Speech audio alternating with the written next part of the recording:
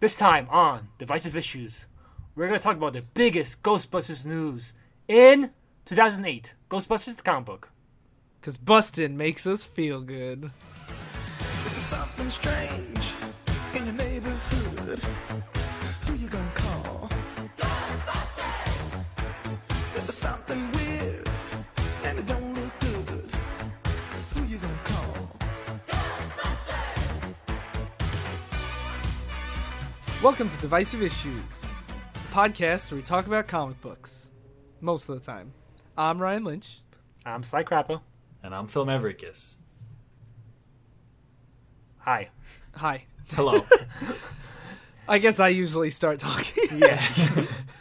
So, we were debating on what kind of Ghostbusters thing to talk about, and Sly picked this comic book. Tell us about it, Sly. So this comic book is called Ghostbusters. Ghostbusters The Other Side, to be specific. And Because there's a lot of different Ghostbusters comics, right? Well, this was the first, one of the first Ghostbusters comics in like 10 years. There was a huge drought of Ghostbusters comics for like a long time. And this was the first one by IDW, the current publisher. And their first stab at it with some flawed attempts. And basically the story is about Ghostbusters get killed by a bunch of 1940s gangsters, the ghosts of 1940s gangsters, and they die and end up in purgatory. Yeah, that's pretty much it. I didn't know there were Ghostbusters comics before this, but it's interesting. So I was wondering, because this came out in 2008. You might know better than me, and listeners probably don't know as well as you do. Listeners don't know anything. They're just morons. What was the state of the Ghostbusters franchise after the movies? So what happened after the movies, you had, obviously, Ghostbusters 1, Ghostbusters 2. I just realized that really sounds like I'm setting up, like, Sly's talk, but really I don't know and want to know. But I said that so, like, stiff. Hey, guys! I didn't see you there. Why don't you tell us about Ghostbusters, Sly? So yeah, Ghostbusters, you had the movies, the comics, not the comics. Yeah, actually, you did have the comics, but the comics were based on the real Ghostbusters, the cartoon, which was big at the time. And that was when, in the 90s? It had 1984, the first movie. Then the cartoon came out, it was big. People were hyped up for Ghostbusters 2 after the cartoon was so popular. Then the movie came out. Even though I like it, people hated it. And then after they make another one, they bitched about Ghostbusters 2. And then bitched afterwards that they didn't make Ghostbusters 3 immediately after Ghostbusters 2. Because fan base can't be fucking pleased ever. But either way, then the cartoon ended after they fucked it up. The story editor, John Michael Straczynski, left. They basically made Slimer the main character. They made Janine into a fucking house mom. They made a bunch of dumb changes to try to make it more family friendly. And the cartoon ended. Yeah, family friendly, based on the first movie that has a fucking blowjob scene in it. Can you explain that scene to us, Ryan? Can you enact that scene? Dan Aykroyd gets a blowjob from a ghost, and it's super weird in an otherwise not adult movie. And also, that scene, like, that's the only part of that scene. Like, nothing else happens in the scene besides Dan Aykroyd gets a blowjob from a ghost. Yeah. So wait, is that canon? Would it need to be like a poltergeist to interact with the physical realm? Yeah. So you had Real Ghostbusters, the cartoon ended, and then when the cartoon ended, the comic ended. And then, just like with the movies, you had a drought of Ghostbusters for a long time. Until a company called 88 Miles Per Hour got the rights to the comic to say, we're going to make 88 miles per hour, because of course. Look how 80s they are. And they're like, we're going to make a new Ghostbusters comic. And it was alright. I read it. But what happened was the company was really shitty and was poorly managed and went out of business before they could even get the trade out, apparently. And then IDW is a company which was built to make licensed comics. They make like the Metal Gear Solid comics. They make the My Little Pony comics. I've seen like some of their Predator comics around. Like they do a lot of tie-in stuff. Yeah. And so like, and they got the rights to it after 88 Miles Per Hour went out of business. And this was their first stab at it. And even though now like the fan base admits like this was kind of a weak entry, they were happy at the time just to get any Ghostbusters material whatsoever after like a fucking decade of nothing, literally nothing Ghostbusters related. Did this sell well? It sold well enough to get another miniseries and eventually led to a main series, which I read and I'll discuss in my recommendations. Spoilers. Yeah. Spoiling Sly again. after you screamed at me last week. So I actually wanted to. I guess this is a good time to ask. Obviously, Sly's a huge Ghostbusters fan. If you've read all this stuff, where do you fall on your love of the franchise, Phil? I almost know nothing about the series. I saw the first movie, I guess, when I was a kid. I don't really remember it that well. So I might have not even seen the whole thing. I might have just seen parts as kids do. Just when the it's on. blowjob scene over and over and over again. Yeah, I watched that all day. But yeah, I know very little about it besides obvious like pop culture references that you can't get away from, like I Ain't Afraid of No Ghosts. And Yeah. I've played the Ghostbusters NES game because it's shitty. But aside from that, I don't know much. I mean, I watched Ghostbusters 1 and 2 when I was a kid, like, a bunch of times, and I really like both of them. But, like, I never really... Still, I don't understand where, like, the extreme passion for this fan base comes from. Because, like, they're great movies. But, like, I was always way more into Back to the Future. Or, like, The Blues Brothers, to go with, like, another Dan Aykroyd movie. Or, like... I never realized... Were you into the Blues Brothers as a kid, though? Yeah. Okay, that's probably like a less common. But I don't think Blues Brothers is a big fan base as Yeah, no, as I know Ghostbusters. that. But I'm not saying like that it's as big a franchise or anything. I'm saying like I viewed it as like this is just another fun 80s Dan Aykroyd movie with like a great cast, but I never realized that it was a franchise that people felt so strongly about until like recently. You know, with all the other stuff going on. You mean the comic? Yeah, this comic, all this controversy. Is it probably mentioned the extreme passion from the fan base? Because my first experience with Ghostbusters was the extreme Ghostbusters in the 90s. And that was and I bitched about the Ghostbusters fan base reaction to Ghostbusters 2. So they bitched that, oh, we want a Ghostbusters sequel. Then they got it. And they bitched that, oh, this Ghostbusters sequel sucks. Give us another. Where's the new one? Even though we bitched about the last one. And then they Didn't bitched they away. make a Ghostbusters video game recently that was basically Ghostbusters 3? Yeah, but like Yes. a decade later. Yeah, but like, did it? I didn't hear anybody talk about it when it came out. It Oh, was good. It was good. It was Yeah? a good game. Yeah. But the fan base also bitched. We're like, oh, we need a new Ghostbusters cartoon. The Ghostbusters cartoon came out. Extreme Ghostbusters said, oh, this is more PC bullshit. And that was the original Ghostbusters 2016 because it was a PC team of a female, a guy in a wheelchair, a black guy, and a Hispanic guy. And people were like, fucking PC bullshit. Ruined my fucking classic cartoons. But So, is there something inherently like resistant to change about Ghostbusters that other franchises don't have? I don't know. I don't think it's just Ghostbusters. First of all, I think the reason people feel so passionately about it is because as a kid, being into a franchise can do it for life. Basically, like, we got into Pokemon as kids, and it has like hooks in us forever. So I think when you get really into something as a kid, and then you get older and you see someone else trying to change what you love, even if the change might be good, people are generally pretty resistant to that. And like the reason I think we don't see it in other franchises is because it's not like you can have the Teenage Mutant Ninja Turtles become like diverse characters. They're always just going to be turtles. ironically, though, when they introduced the female Ninja Turtle, everyone's like, they fucking ruined the franchise with that. And like they never mention it ever again. Oh no, I understand. Like the internet and fanboys getting super upset about these things, but I feel like with Ghostbusters it was a level that I like didn't see coming and didn't expect at all, and like I've never seen people so upset. We'll get into that at the end Yeah. because we have a comic to get to. Yeah, okay. Oh, wait, we read a comic? So, what is the target demographic for this audience? Target demographic audience for this audience. Target demographic audience for this comic, guys. It's people that I don't know, because like it doesn't have any of the charm that the first Ghostbusters movie has, in my opinion. What about you, Phil? What do you think? I kind of enjoyed it. I guess I thought it was okay. If you're interested in seeing like a bunch of historical figures as ghosts. I don't even know if I would go that far. I didn't hate it. I didn't hate it.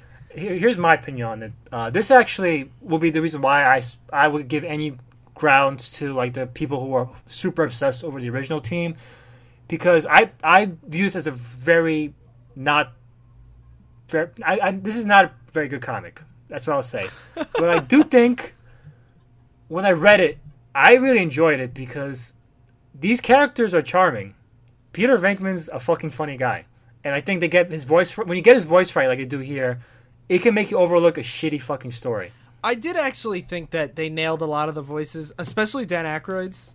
I don't remember most of the characters' names, so too bad. Igor, I guess, right? Egon. Egon. That's what's it's so funny because they have in the new Ghostbusters comic they have people calling him Igor. And he's like, man, he's fucking Egon, guys. No, Fuck they you. do that. They do that in this one. Yeah, they do Oh, this that's one. what I was thinking about. But and like I actually had a hard time distinguishing because like I thought that they got the voices pretty well, but I feel like I was liking them extra because of the charm that Harold Ramis and Dan Aykroyd and Bill Murray and the other guy whose name I don't know. I forgot his name now too. Shit, I knew it all the time. Yeah. Ernie Hudson. Yeah, eat shit, Ryan. Ernie Hudson. Yeah, eat shit, Ryan. I feel like a lot of the things, like I was really liking Egon's dialogue because I was picturing Dan Aykroyd saying it, not necessarily because I was enjoying Egon's him played in by the- fucking Harold Ramis, you piece of shit. Okay, well, what's Dan Aykroyd's character's Ray. name? Ray. Okay, Ray. so- Fucking asshole. Sorry. So We're gonna get Ray's so many character- fucking shit. Just people saying, you don't even know fucking Ghostbusters, you're gonna comment in a new movie? You don't deserve to talk about this movie, fucking That's not asshole. what I'm saying. I didn't say that. No, but people are gonna be like, these people are fucking saying the movie is good. They didn't even know the fucking original characters. They can't We even didn't fucking see talk the about this. movie yet. Yeah, Sly, but you're a casual fag, so now anything you say can and will be Yeah. used against you in a court of the internet. Yeah. So. Okay, fine. I Whatever. actually had trouble remembering some of the actors' names, and I fucking memorized them because I know if I fuck up and fuck up Harold Ramis' name, I'm gonna get so much shit for it. You know, From I who? actually when I was reading it, I was like, I should really memorize these characters because I only know the actors' names and I don't know the character names. But then I thought Sly's definitely gonna be really mad at me if I mix them up, so I'm not gonna learn them. In fact, I'll learn them wrong. I was more interested in the different mobsters. I'm like, well, who's he again? I like how you probably forgot them, and now you're trying to make it seem like you were a fucking third-dimensional chess piece of shit. Fucking asshole. Okay, so anyway, all according to Kikaku. so I felt that I really liked Dan Aykroyd's character, Ray, in this book, but not because of the book, because like I pictured Dan Aykroyd saying it, and I love Dan Aykroyd. But that's what I mean. Like that charm that you ascribe to those characters in the movies adds a lot. But you fucking shit on me all the time on the show, Sly, because I'm like, I like this character because of what other writers did with them. And you're like, no, the work has to stand on its own. So fuck you, Sly. That's why, at the end, I admit this is a bad comic. Okay. As long as you know. What you're wondering, like, why people are so attached to it? The charm you attach from the books you like is like the same people attach to the first. Yeah, that's Ghostbusters. fair. That's fair. Right. So Now, was it always the same characters up until Extreme Ghostbusters? Because I don't remember the cartoon at all. It was pretty much the same. Like the cartoon even kind of ignored Ghostbusters 2, because in the Ghostbusters 2 they added Louis Tully, I believe his name was. I forgot the actor's name. Shit, everyone's acting even forget. Oh, what a casual. The fucking nerdy guy, the fucking nerdy dorky guy. Yeah. Honey, I Shrek the Kids guy. Yeah, Rick Moranis. Rick Moranis, asshole. yes. Rick Moranis. That guy, his character was like in a few episodes, but he never became a member of the Ghostbusters as far as I know and stuff like that. Gotcha. Yeah, because, so just to clarify for everybody, Peter Venkman is Bill Murray. Igor is Harold Ramis. Egon. Fuck. Egon is Harold Ramis. Ray is Dan Aykroyd. And what was his name? Eddie something? Ernie Hudson. Ernie Hudson is Winston? Yes. Yeah. So in case, for when we invariably keep switching them up. So getting into the actual story. The story starts with a ghost mobsters meeting, or a bunch of old style, like classic mobsters. Yeah, know, like the suits, like the pinstripe suits. They're like yeah. Prohibition era gangsters. Yeah. Yeah. Having a round table meeting. And like the leader of the group is called Freddy, or Fred, whatever. Yeah. And he's meeting with like some new mobsters, new ghost mobsters, like more like modern, like traditional gangsters of the modern era who look more like drug dealers and stuff. Oh, also for the record, we forgot to mention, it's written by Keith Champagne and drawn by Tom Nagoyan. Do you know Tom Nagoyan, Ryan? I know Dustin Nagoyan, who's totally different.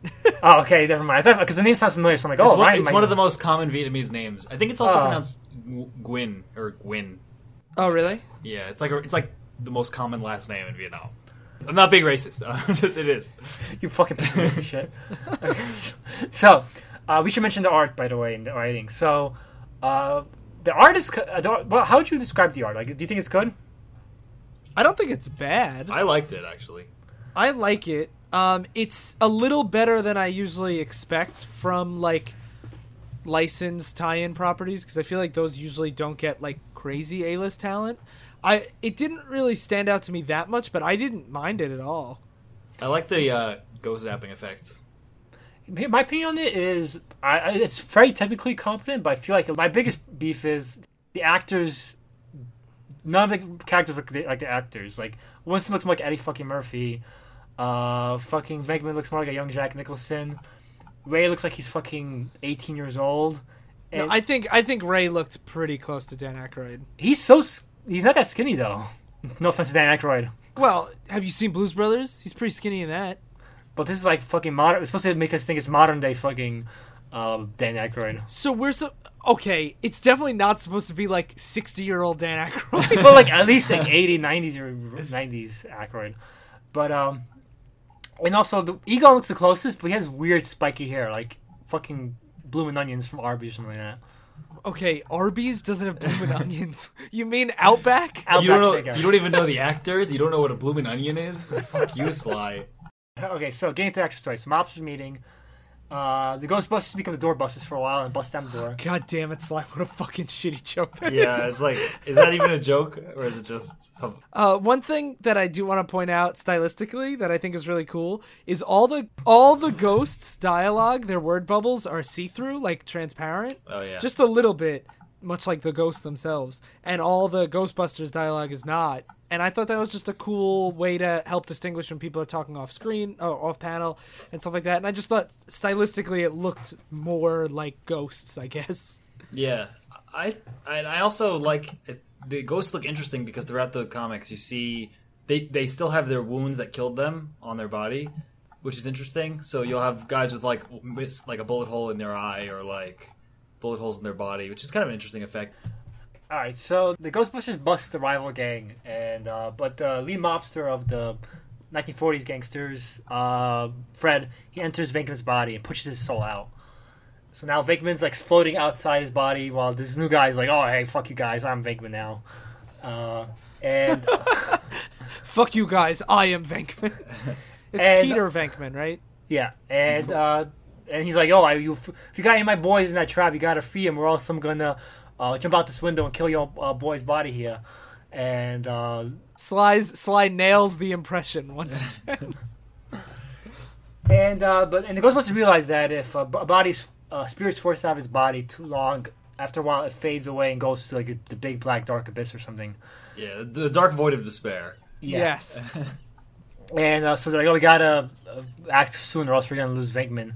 And Venkman's fading in before their very eyes, and he's very Peter Venkman about like cracking jokes about what's going on, very casual. And so they Winston just runs forward and punches Peter Venkman and knocks him out. And the Fred ghost jumps out Venkman's body and jumps out the window, in a very actiony style. That's how ghosts work. Yeah, Yeah.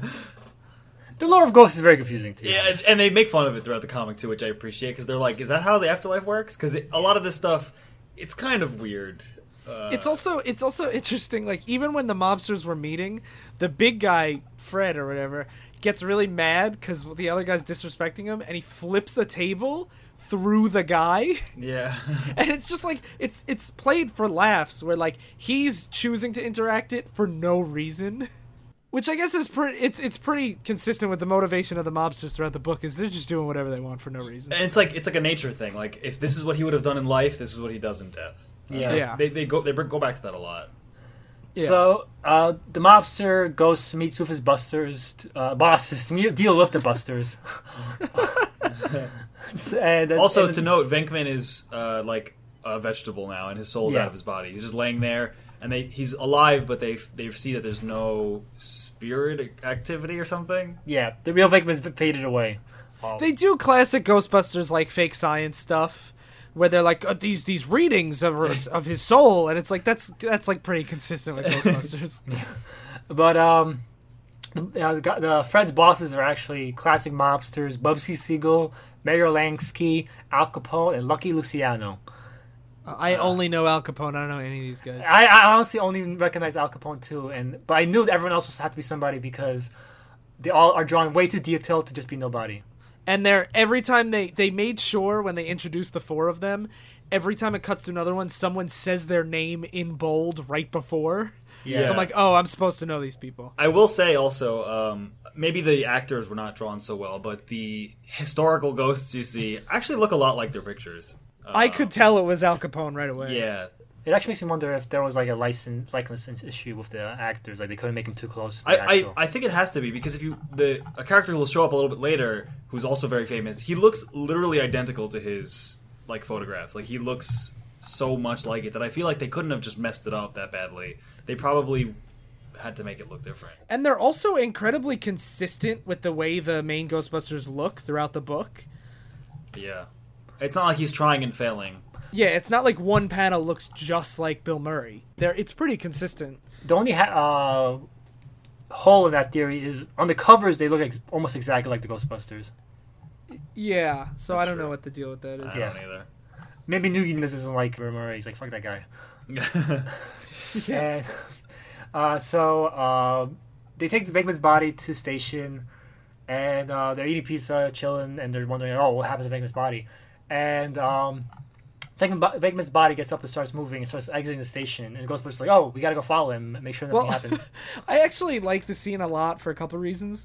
One, you get a lot of... This is when you first see Ray being, like, the super smart, like, overly sciencey, like, goofball when he's reading through all the books and everything.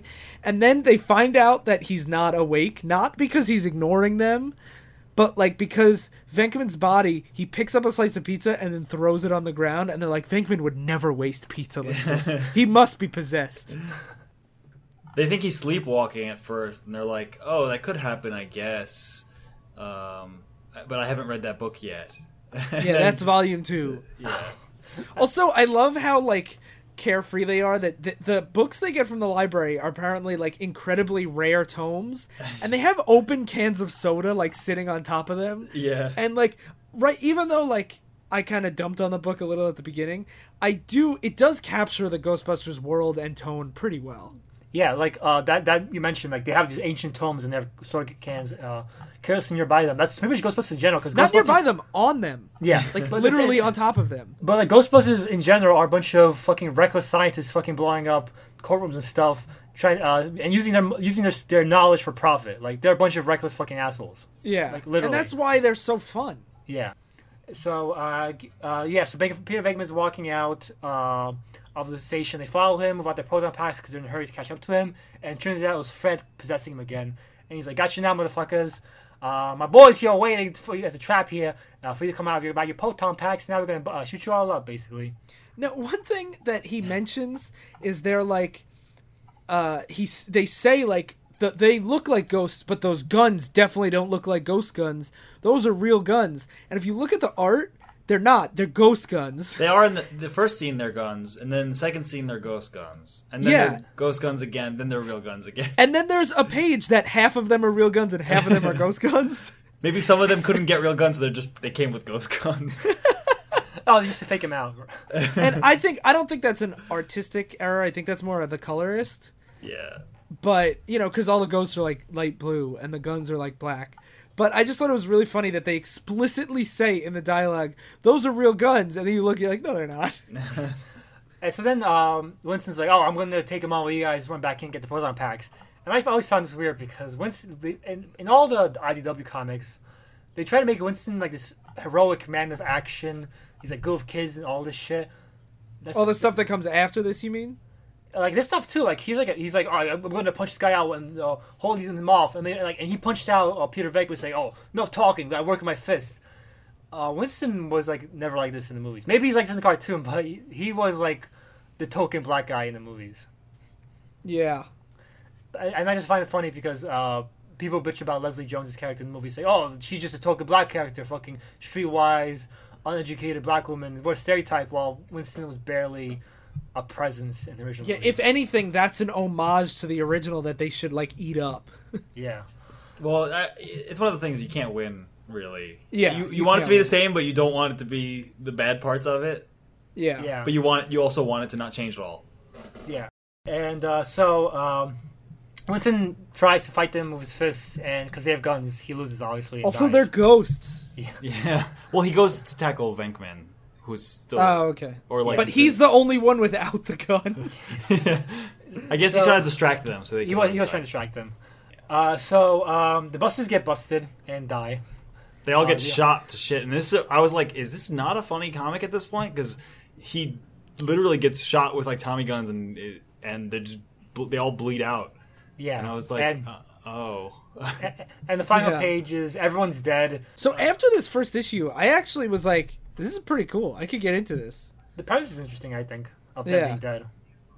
But it did raise a question that, like, correct me if I'm wrong, but for the most part, the ghosts in Ghostbusters were, like, pretty monstrous in the movies. Oh, it varies. It varies And a lot. yeah, it varies. But, like, I feel like most of the ones that they really captured were, like, super monstrous. And I feel like by introducing the idea that they're regular sentient people, the fact that they lock them in a prison for eternity is horrible. That's always been something up with the Ghostbusters lore. Because like, if you look at the Ghostbusters lore, people discovered all this new technology and they use it for profit, and use it at the expense of people in the afterlife.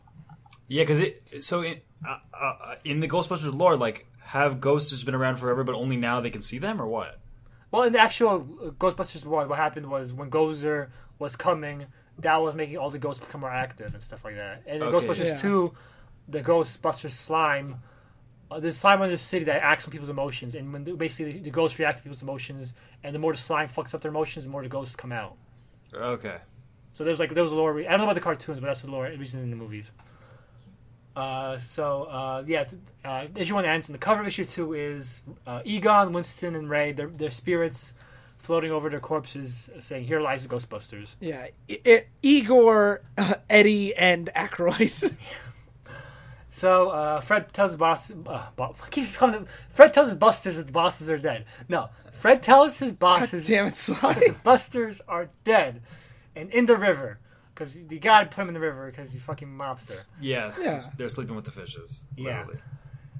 And did you really need to hide the bodies? Because people just say, "Oh, the Ghostbusters dead," and no one's gonna do anything about it. You know what I mean?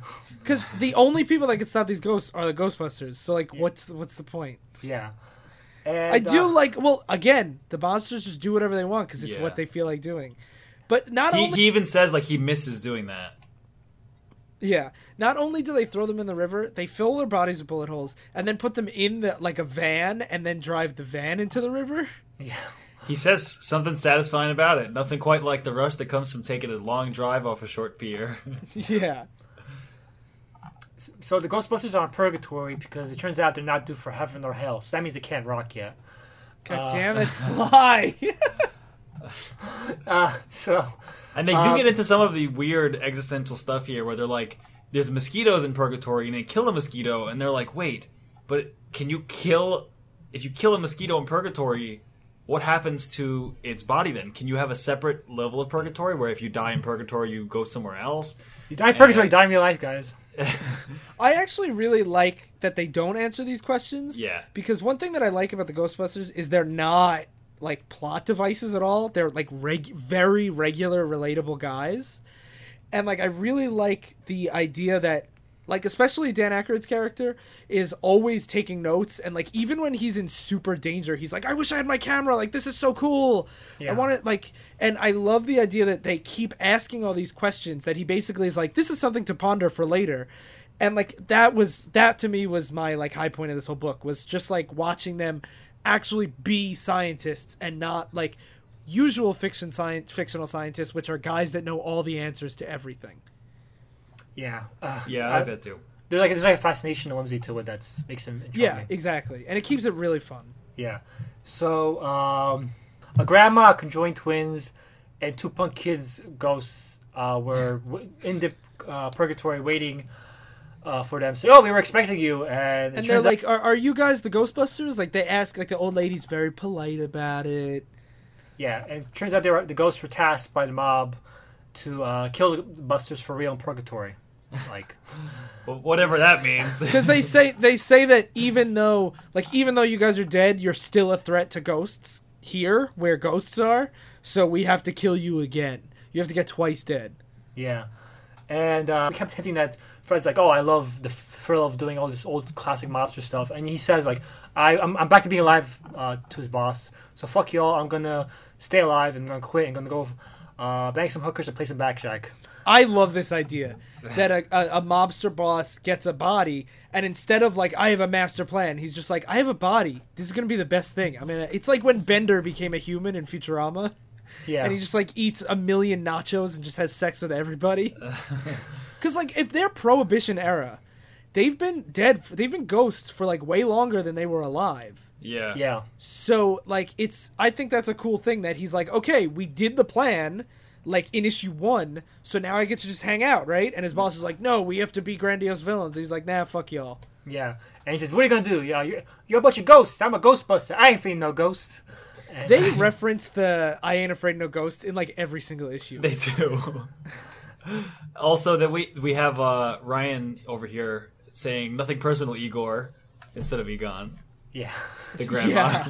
But the old lady says, like, oh, nothing personal, Igor. And he's like, my name's Egon, motherfucker. Fuck you, Ryan. He says to break the fourth wall. He looks right at the camera. He says, fuck you, Ryan. You're a piece of shit. Fuck you, people are reviewing this in fucking 8 years down the line, whatever. What a high stakes math game you just played, Sly. So the Busters beat up the Ghost Gang and escape into a crowd of other ghosts. But they lose Winston in that crowd. And they start calling his name, saying, Winston! Even though they're trying to fucking blend in. Like, they're in the middle of this crowd yelling, Winston! But I think that fits with the Ghostbusters, like, just being a bunch of goofballs. Yeah, but they're almost gonna die here. If these ghosts catch up to them. They also, one thing I did think was really weird about this issue, nobody seems to care that they're dead. Yeah, I know. Like they're like, whatever. They joke about it too. They're like, it sucks being dead. Ha ha ha. So, what was it? So they get away, but from the crowd and everything. But the ghost gang catches up with them. Now with a ghost army behind them, and they start chasing the Ghostbusters. And they chase. They meet someone very special on top of a cliff. Donald Trump. A demon who says, the borders shall not be breached. You will be punished. Yeah, so they basically chase him on purpose to the borders, and at the borders of Purgatory, there's like these demons watching over the borders. And they build a wall and they make heaven pay for it. yeah. And then Peter Venkman appears and rips Donald Trump's tongue out. Says, I'm sick and tired of you fucking talking, get the fuck out of here. And he rips out his tongue and kills him to save his friends. Which I feel is kind of harsh, because the guy was just doing his job. Yeah. Yeah. So That's what happens when you have a PC culture, you know? Yeah. So he represents the like liberal media, ripping out the tongue of yeah. the real Americans. Yeah. yeah, Donald Trump. Yeah. Yeah. And so Peter Venkman has like superpowers now, and we're about giant demons' tongues.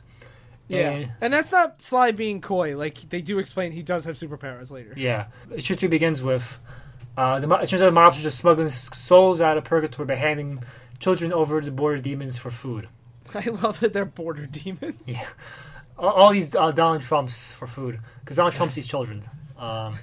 You heard it here first. I find this, like, we talk about the weird lore of Ghostbusters. I find it weird that the border demons hunger for human children.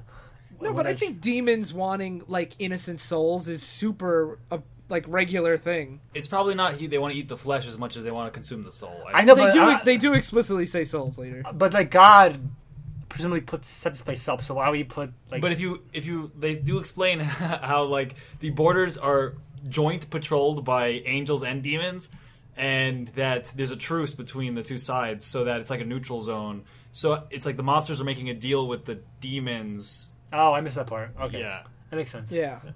So Venkman, while he was missing, he teamed up with J. Edgar Hoover and his boys. This was so weird to me. Yeah, So- this is when I was like, this is a bizarre thing that's happening. So basically, you have Edgar Hoover, the previous director of the FBI.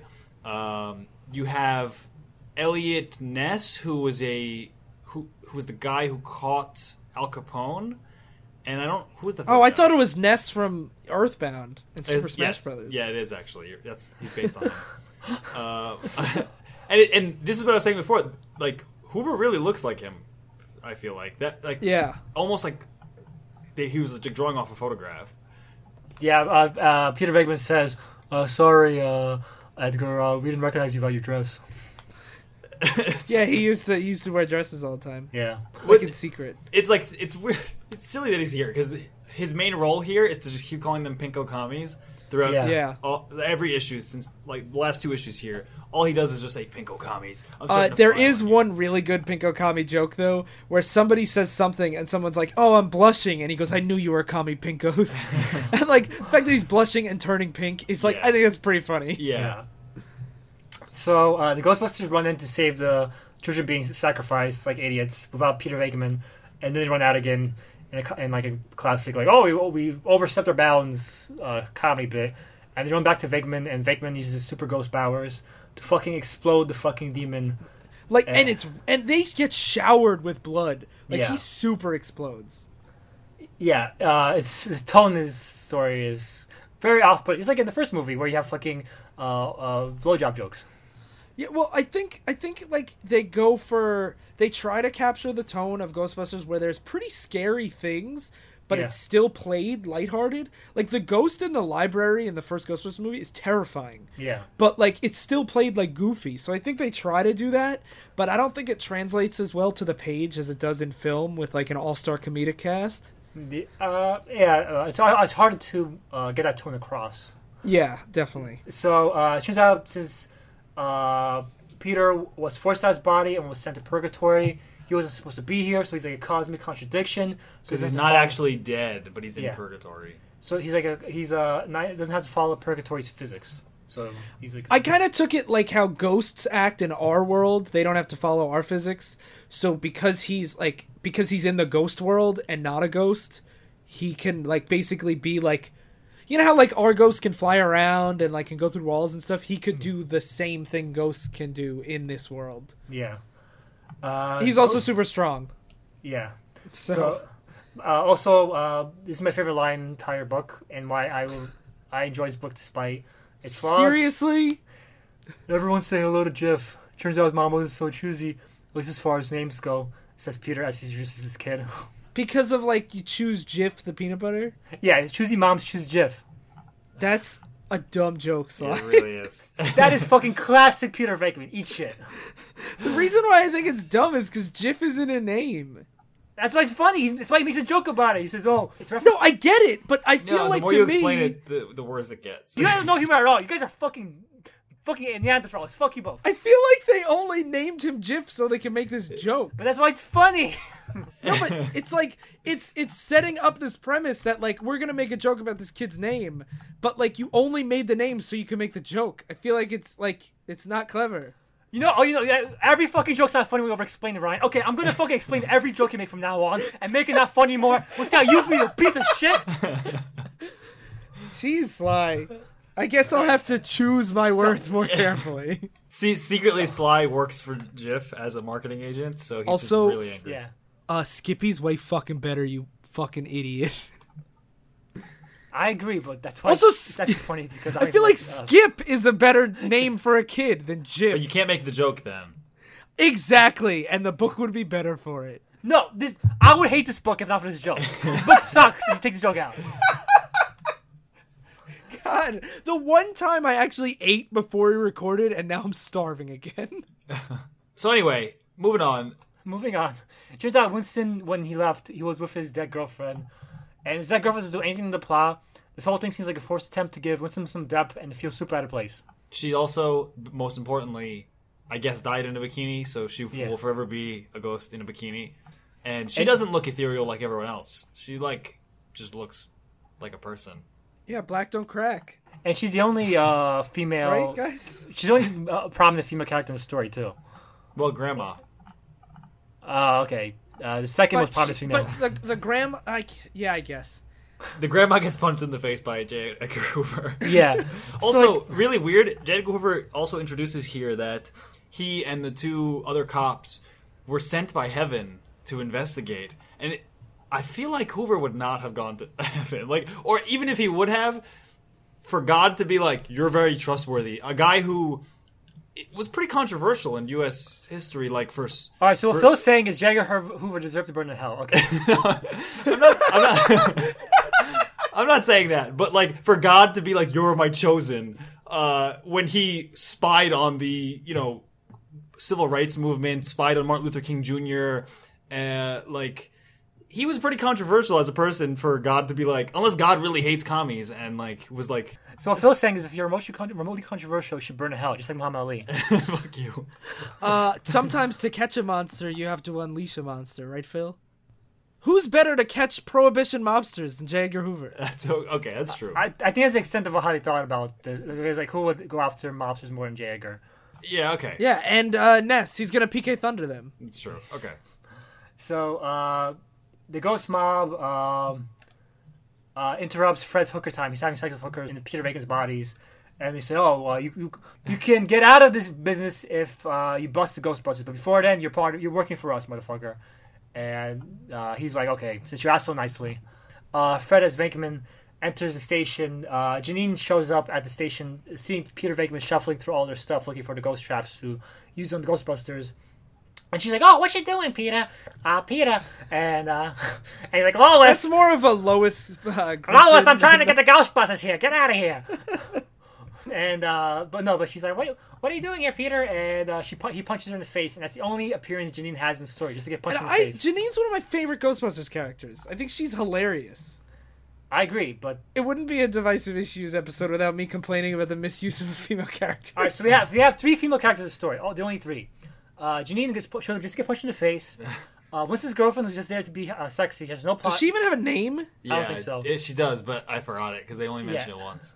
Yeah. And the old lady who also gets punched in the face and is evil. I've never seen someone get fridged in backstory. Yeah. Like, she says, like, "Oh, I died and it motivated you to be a Ghostbuster," or whatever. And it's like, we don't even get to see her death. We only see her being like, "Yeah, I died. I was stuffed in a fridge." And then people wonder why people want to have 4 female Ghostbusters to counteract all this shit. Yeah. And the GB talk about luring the mob to the other The side. GB, Great Britain. Great Britain decides we need to leave the UK and get the Ghostbusters over here. No, they leave the EU, not the UK. Fuck! I fucked that joke up. So the Ghostbusters said we need to enact Brexit, and we need to make the Ghost Mobsters like Brexit from reality and come to Purgatory where Peter Venkman can kick their asses. Where Britain can die an economic death, for sure. Yeah. But it doesn't matter because it turns out Fred in Venkman's body and the mobsters come to Purgatory anyway to bust them in Purgatory so they die for real. Like we said before, die in Purgatory, die in real life. What a strange panel this is for me, too. The last page is them all coming to Purgatory through some crack, and you have these ghosts. You have a samurai ghost coming through. You have a black guy with an afro and nunchucks. You have a baseball player. You have, like, Elektra or something down there. Like, you have Popeye up top. I don't know. Like, who are these ghosts? They did some recruiting in the afterlife. Okay. And they're like, you guys want to go kill the Ghostbusters? Well, because what they do is they get to smuggle ghosts out of Purgatory, so they have, like, all the power in Purgatory. So, like, that's kind of worth joining the mob for. But apparently, according to the lore here, you're in Purgatory only if you die before you're supposed to get here, so you have to wait till you should have actually died. But this samurai, how long has he been here? Has he been here for hundreds of years? Maybe he was immortal and he didn't know it. Maybe he's just a cosplayer who died in a samurai costume. That's very possible. So, issue 4 opens with my favorite cover out of the 4. It's Peter Venkman's ghost with the Ghostbusters logo crossing him out. That's pretty cool. The Yeah. covers are all great. Yeah. I really love the cover of them standing on their own grave. I think it's awesome. Yeah, I agree. And so Fred busts Venkman and traps him in the trap. Immediately, so you get rid of the superpowered one. Yeah. Where else do you get trapped, Sly, if not a trap? Trap TM as licensed by the Ghostbusters. Ryan, fuck you. Oh, okay. Yeah. Not like it's not like a Star Wars. It's a trap. Yeah. No, but trapped music, right? Or trap music. So Jeff walks right in front of Fred as Fred won. Like they have the Ghostbusters busted and like in the corner, and he's gloating, and Jeff just walks right in front of him and opens the trap right in front of Fred without him doing anything. I think he goes under his legs. Yeah, Like, he does. No one noticed, and none of his mob busters noticed. Hey, there's a fucking ghost walking into your legs. They were trying to ignore it because of how stupid a joke it was. And then what's awesome here is when Venkman gets busted out of the trap, he launches all the way to heaven. And he's like, Yeah. hey, angels, can you help? And they're like, no, the Lord helps those. Jesus helps one who helps himself. Yeah, the Lord helps those who help themselves. And this is my second favorite joke, which you guys probably hate too, because you guys are fucking assholes. No, I love this joke. You're right. Thanks for the platitude. I'll be sure to ask not what my country can do for me while I'm at it, guys. And he leaves. I think that's pretty It's pretty good. good. It's pretty good. Okay, so now that gives Ryan seal approval. Thank God. I can feel like I'm not a fucking idiot for liking a joke. Thank you, Ryan. The fucking arbiter of what's funny. I want to know. I made 3 jokes this time. And the entire time, Ryan's like, "Fuck you, Sly. Fuck you, Sly." I have never criticized Ryan's jokes, and he's just a fucking asshole. Fuck you. Because I'm the fucking funny one. No, you Whatever. should criticize his jokes. They're not funny either. Like, Okay. New rule. Ryan's jokes always suck no matter what. Okay. Tell me, what's the shittiest joke I've ever made? oh. Your life. Okay, I'll give you that one. All right. So Venkman flies back and forces Fred out of his body. And now he's back in his old body, and the huge demon shows up and says, "Oh, the Venkman, you sold your soul to us, and now I get to eat you, and no, I get to torture you for all eternity." And In skunk urine. in skunk Boiling skunk urine. And Venkman's like, the urine thing sounds great, but I think I'm going to hold off. So the mobsters, the other side, as they're called, the other side is what names the mobsters are, leaders are. They want to sell out Fred as payment for transporting souls out of purgatory, and he wanted to torture Venkman. So basically, they're selling out Fred in Venkman's body, and now Fred's like, "Oh my god, they're gonna sell me out!" And Peter goes like, "You're just another type of ghost," and starts busting him. Like it's a fucking massive demon. And Peter just takes his proton pack and starts shooting it. But it's just like demons are just like big ghosts. Yeah. That's kind of a boring way to tackle a problem. Yeah, it is. That's the problem with Ghostbusters in general. They always have a problem where realistically you can just bust every ghost, and they have to make up bullshit ways how they just don't bust and trap every ghost they When a meet. problem comes along, you must bust it. Yes. See, I'm funny. I'm funny. Fuck you, Sly. And then Frank shows up, and they're like, "Oh, well, I need the trap, guys." And Frank shows up, and gives him the trap. And Moon's like, "We don't need your help," and punches him in the face.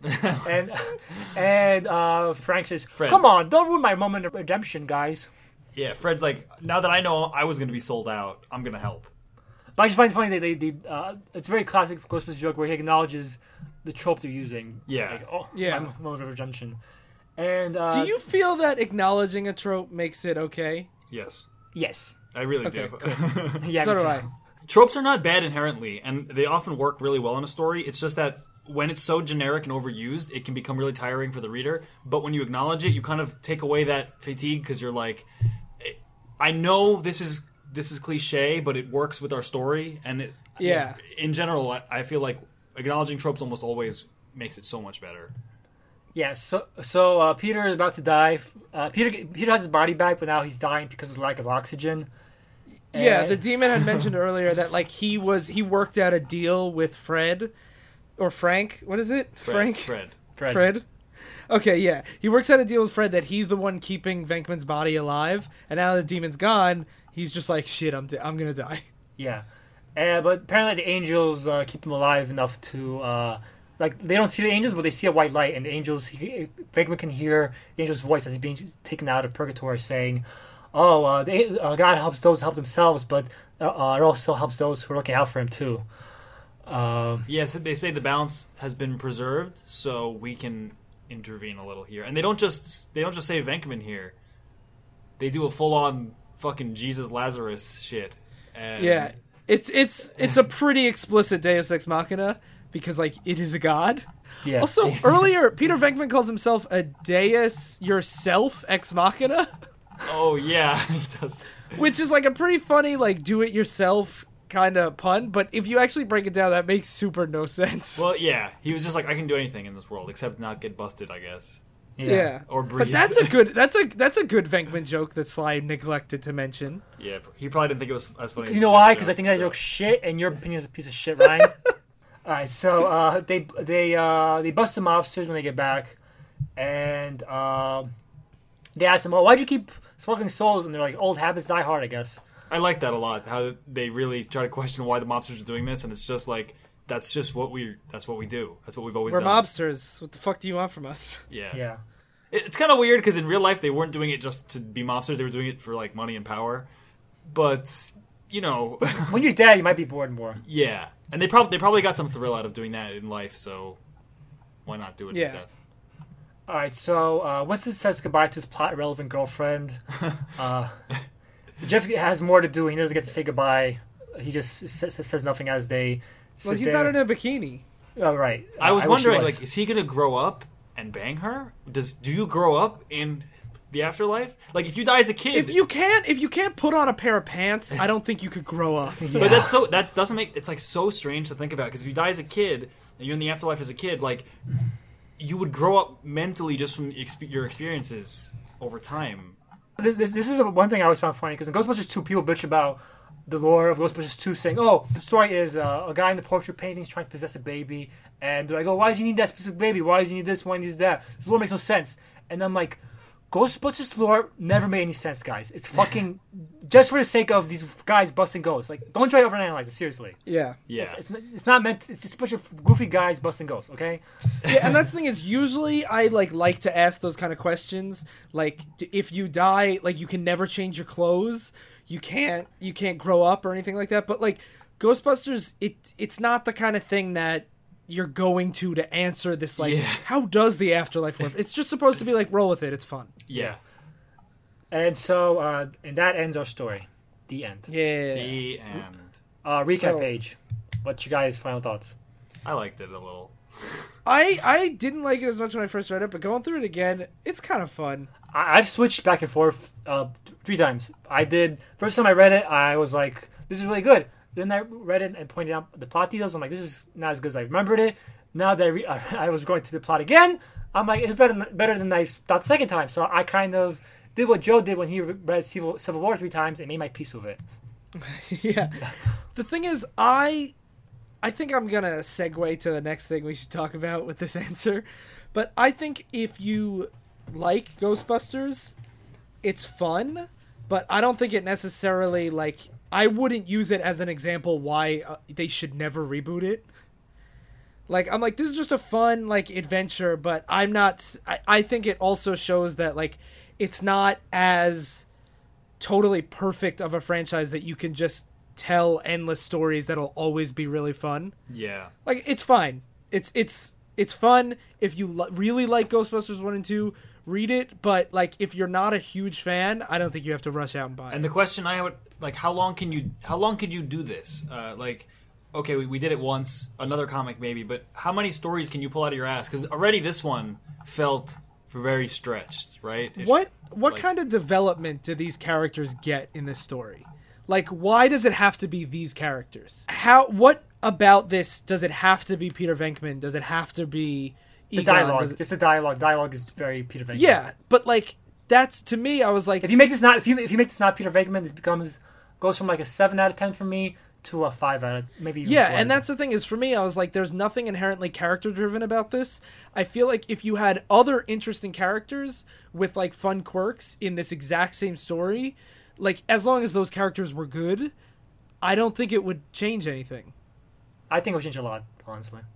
I mean, if you have equally fun but different characters, I feel like there's nothing inherently Peter Venkman about this plot other than just his jokes. Well, this is one of the flaws of the story is like since they probably feel you have to stick to the characters close to how they are in the films. They probably feel more restricted in telling a throwaway, more disposable story, like just a I random, can definitely see that too. rather than a story. Like if they had new characters, this might be a more nuanced, in-depth story where they actually develop and learn stuff through this experience. So, I think now we should talk briefly about the reboot movie. Now, none of us have seen it yet.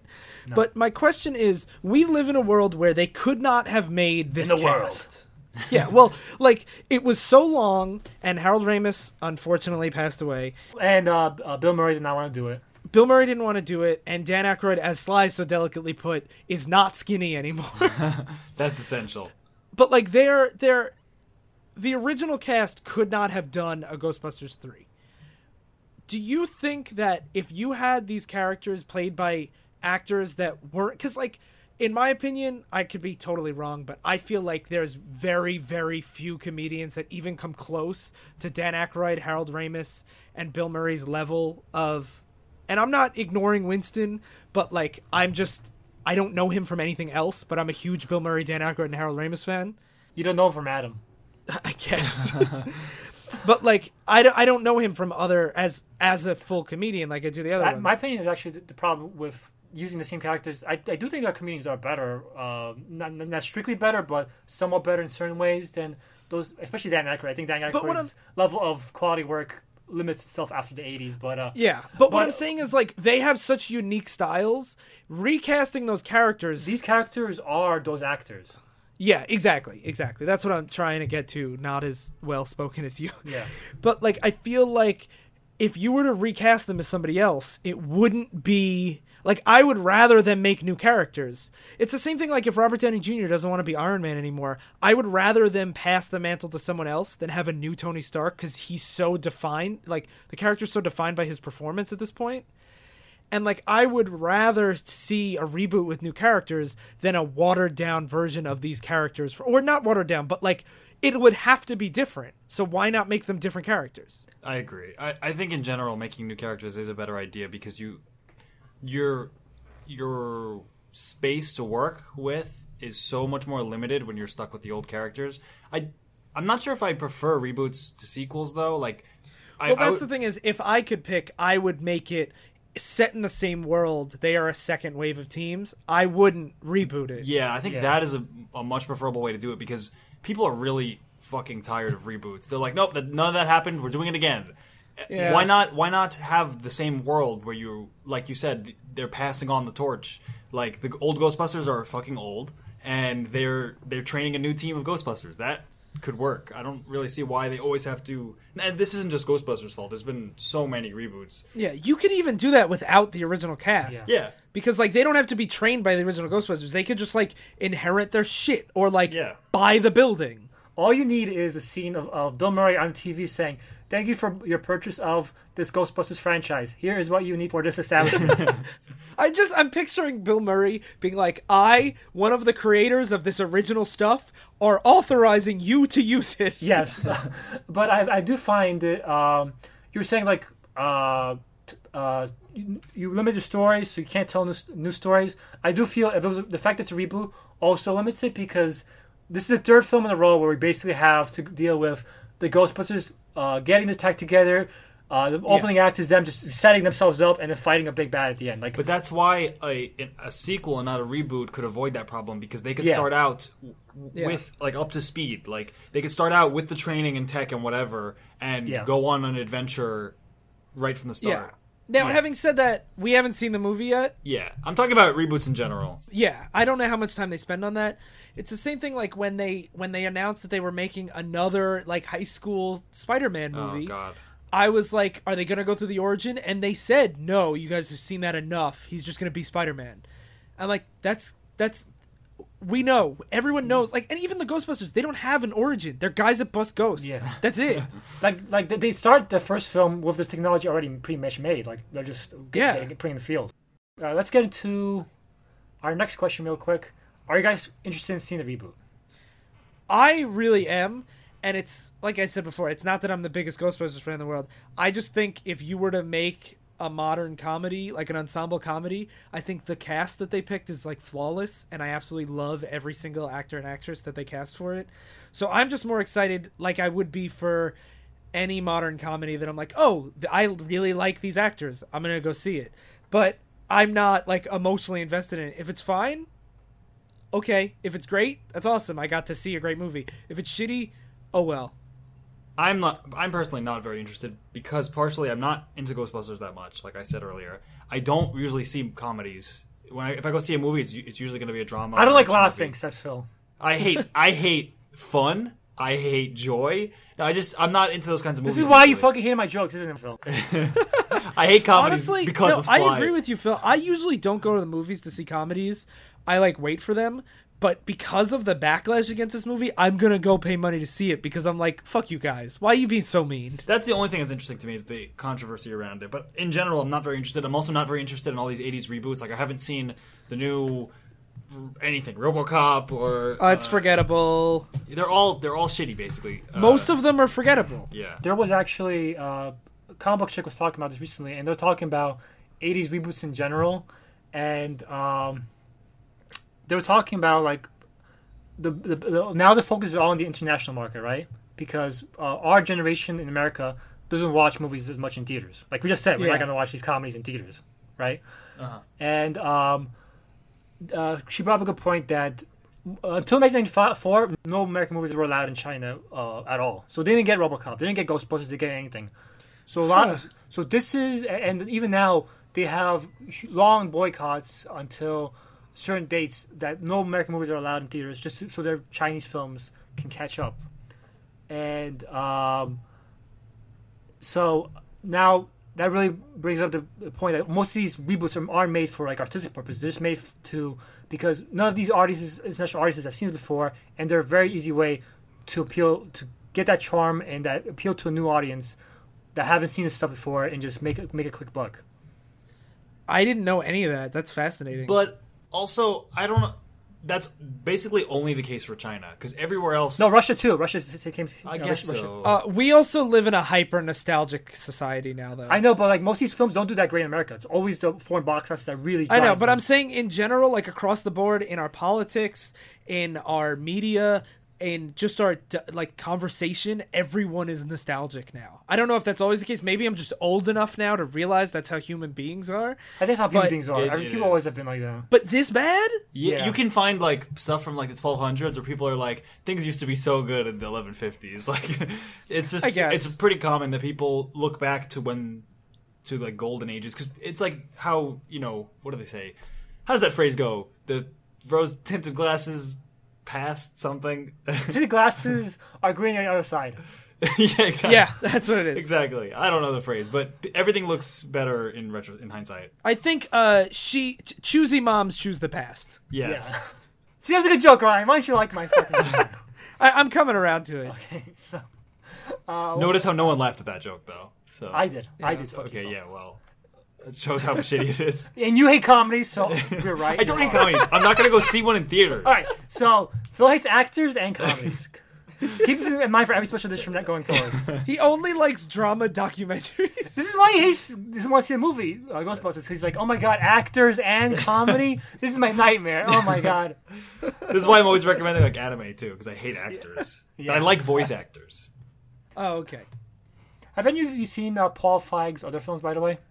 Like what? Spy, The Heat, Bridesmaids. Spy was really interesting. I really like Spy too. I was like really kind of taken aback at how like ambitious it was, Yeah. and like I'm like, what else did he do? The Heat and Bridesmaids. I hear that I haven't seen Bridesmaids, but everybody likes it a Yeah, lot. that's a pretty Yeah. popular movie. I haven't seen it either, but I recommend the Spy, not from recommendations, but just if you want to get a sample of, if you want for any viewer, if you want to sample what the movie's probably going to be like, go see Spy. you've already ruined it. Yeah, I also didn't get why Melissa McCarthy was like so beloved until I saw Spy, and I was like, she's great. Yeah, she's a very natural comedian. Yeah, and that's the thing is, Kate McKinnon is one of my favorite SNL cast members ever, and just like, I just think the cast for Ghostbusters is great, and the team behind it. I'm like, this is like, if there was anyone to make like an all-female Ghostbusters, this is who I would pick to do it. Yeah. So like, just for that, I'm not gonna, I'm gonna go see it just for, even like, yeah, I didn't think the first trailer was good, but whatever. I can't tell with comedies. I'm always torn. Like, I can't tell if the actors are more important or less important than other movies because I can't tell if I hate this movie because the actors or because it's a comedy. No, I can't tell because in many movies, like you can have great actors, but if the writing is shit, it's shit. It's a shit movie. And I can't tell if in comedies the funny actors can make it work anyway, or if the jokes still need to be written well. Or if No, there's some... I think for comedies it's all about the cast, because I've seen comedies that like should have been terrible. Like anytime I see Jason Sudeikis in a movie, I'm like, this movie wouldn't be good, but he is so funny that like I love this. It's also important that a lot of modern comedies also skew towards improv.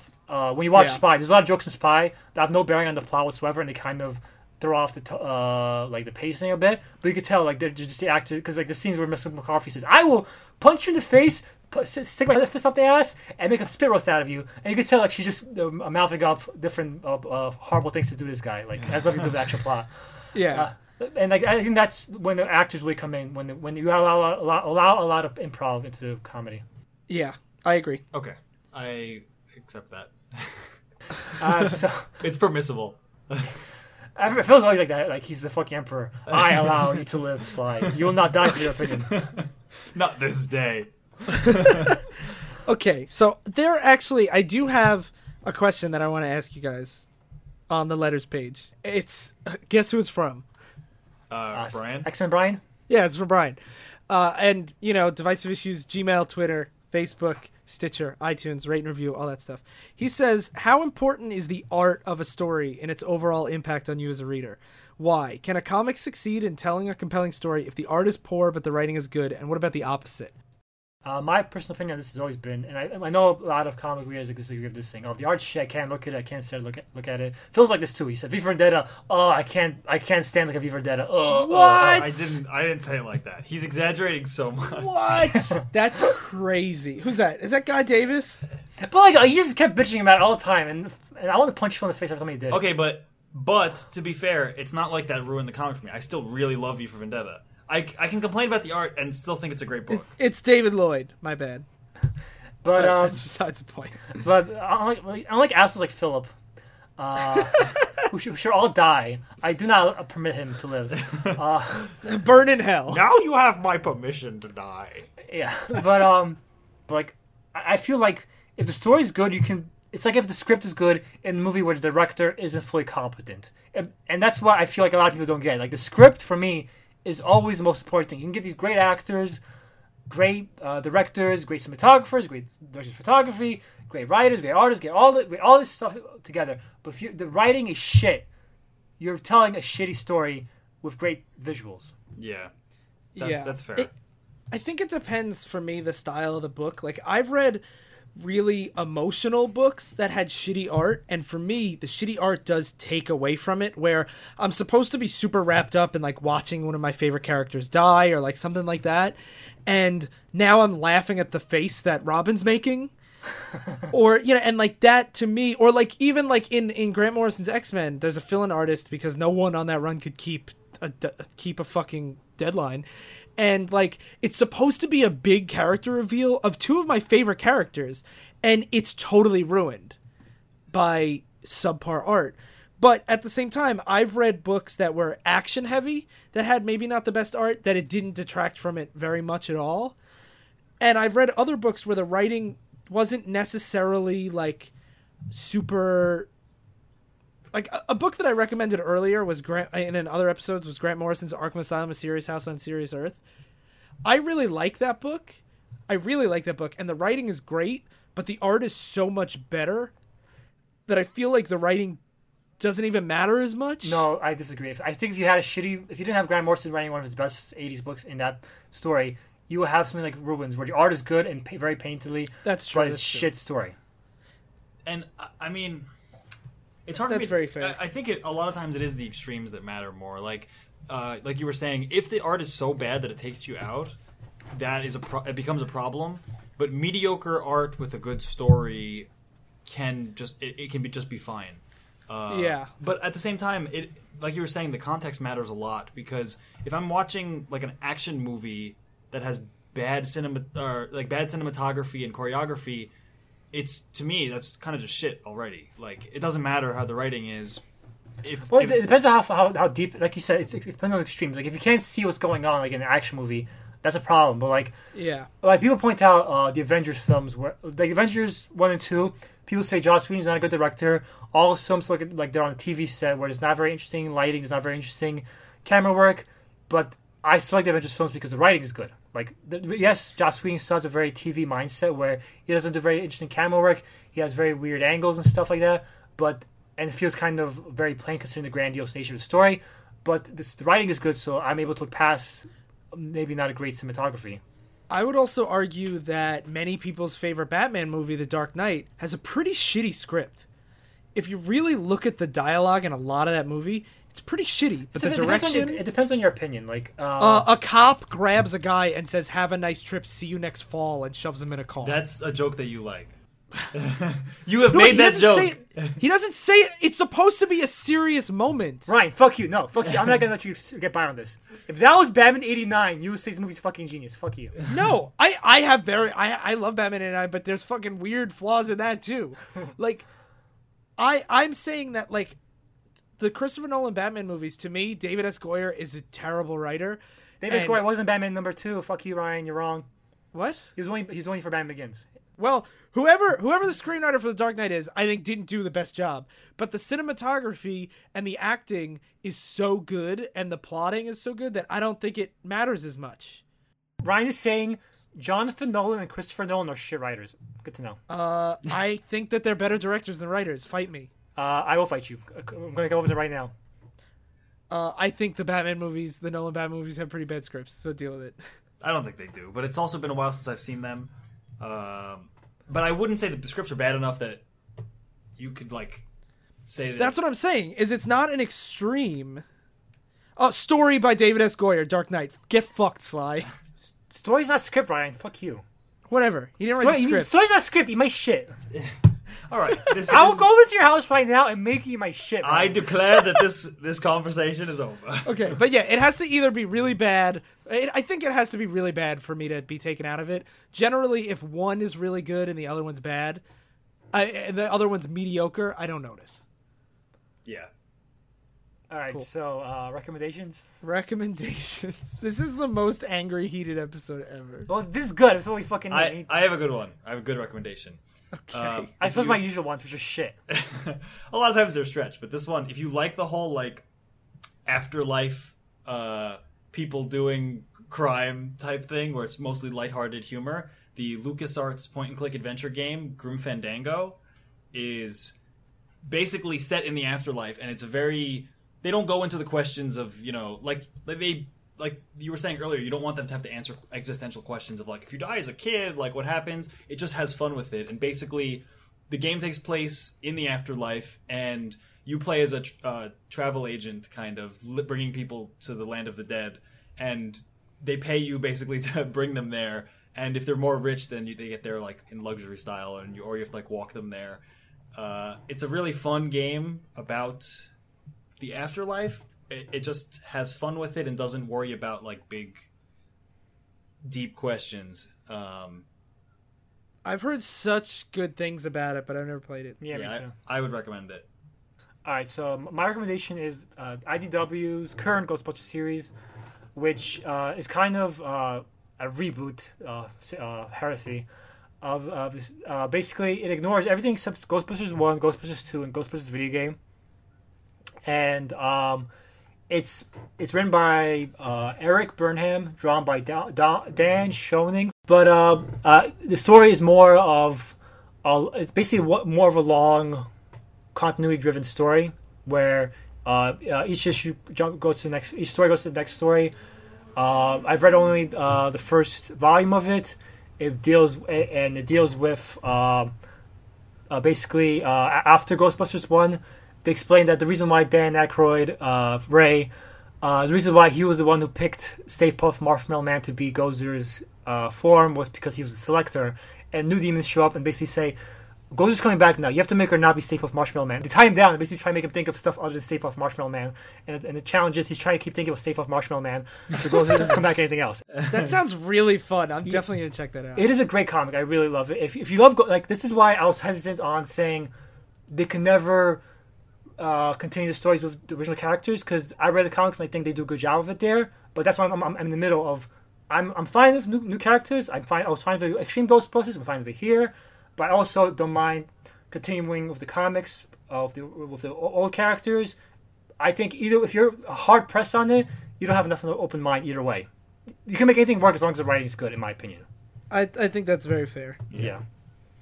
Okay, so my recommendation is not necessarily the same tonally as Ghostbusters, but I'm going to go not to IDW but to Kaboom, because what they're doing with their licensed properties is amazing. And I want to recommend the Adventure Time graphic novel Fiona and Cake, because it's like an all ages, really fun kids book, and all the Adventure Time comics and all the graphic novels are really great. But this one I think is especially great because if you're not familiar with Adventure Time, it usually stars Finn and Jake the dog, and Fiona and Cake is a subset of Adventure Time where everyone's gender swapped, and it does a really, really good job at showing how you could still take the core of a character's like personality and what makes them so great and still switch their gender in a way that doesn't feel gimmicky. So it's PC bullshit, huh? Well, no. If you're a PC piece of shit interested in Nuke Reboot, go read that comic. But anyway, You fucking SJW. the thing that I love about Fiona and Cake is it's written from a feminine perspective and and same thing with the Fiona and Cake episodes. And it's written like with a female sensibility, and like Fiona isn't just Finn but a girl. She's a totally independent character that still has a lot of things that like she's feminine and proud of, but still is very strong and has a lot of similar characteristics to Finn. And I just think that Adventure Time has always done a really great job at showing how you can play with gender politics and it still be very fun and accessible and not gimmicky or ham-fisted. And I really love all the Adventure Time books, so read them. Sounds cool. Cool. Anything else, guys? Anything else you want to yell at me for, Sly? Your entire existence. Okay. We'll save that for a bonus episode. Also, we had a big debate about this. I think if you want us to do the Ghostbusters movie, tell us. And if you don't want us to, tell us. Just tell us anything. Just talk Yeah. to us.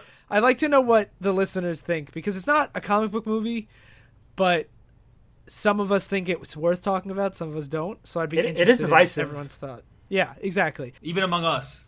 Yeah, so I'd be interested in what the listeners thought. So that about wraps it up. So thank you guys for listening. We've been Divisive Issues. I'm Ryan. I'm Sly. And I'm Phil. Stay in continuity. If there's something strange in your neighborhood, who you gonna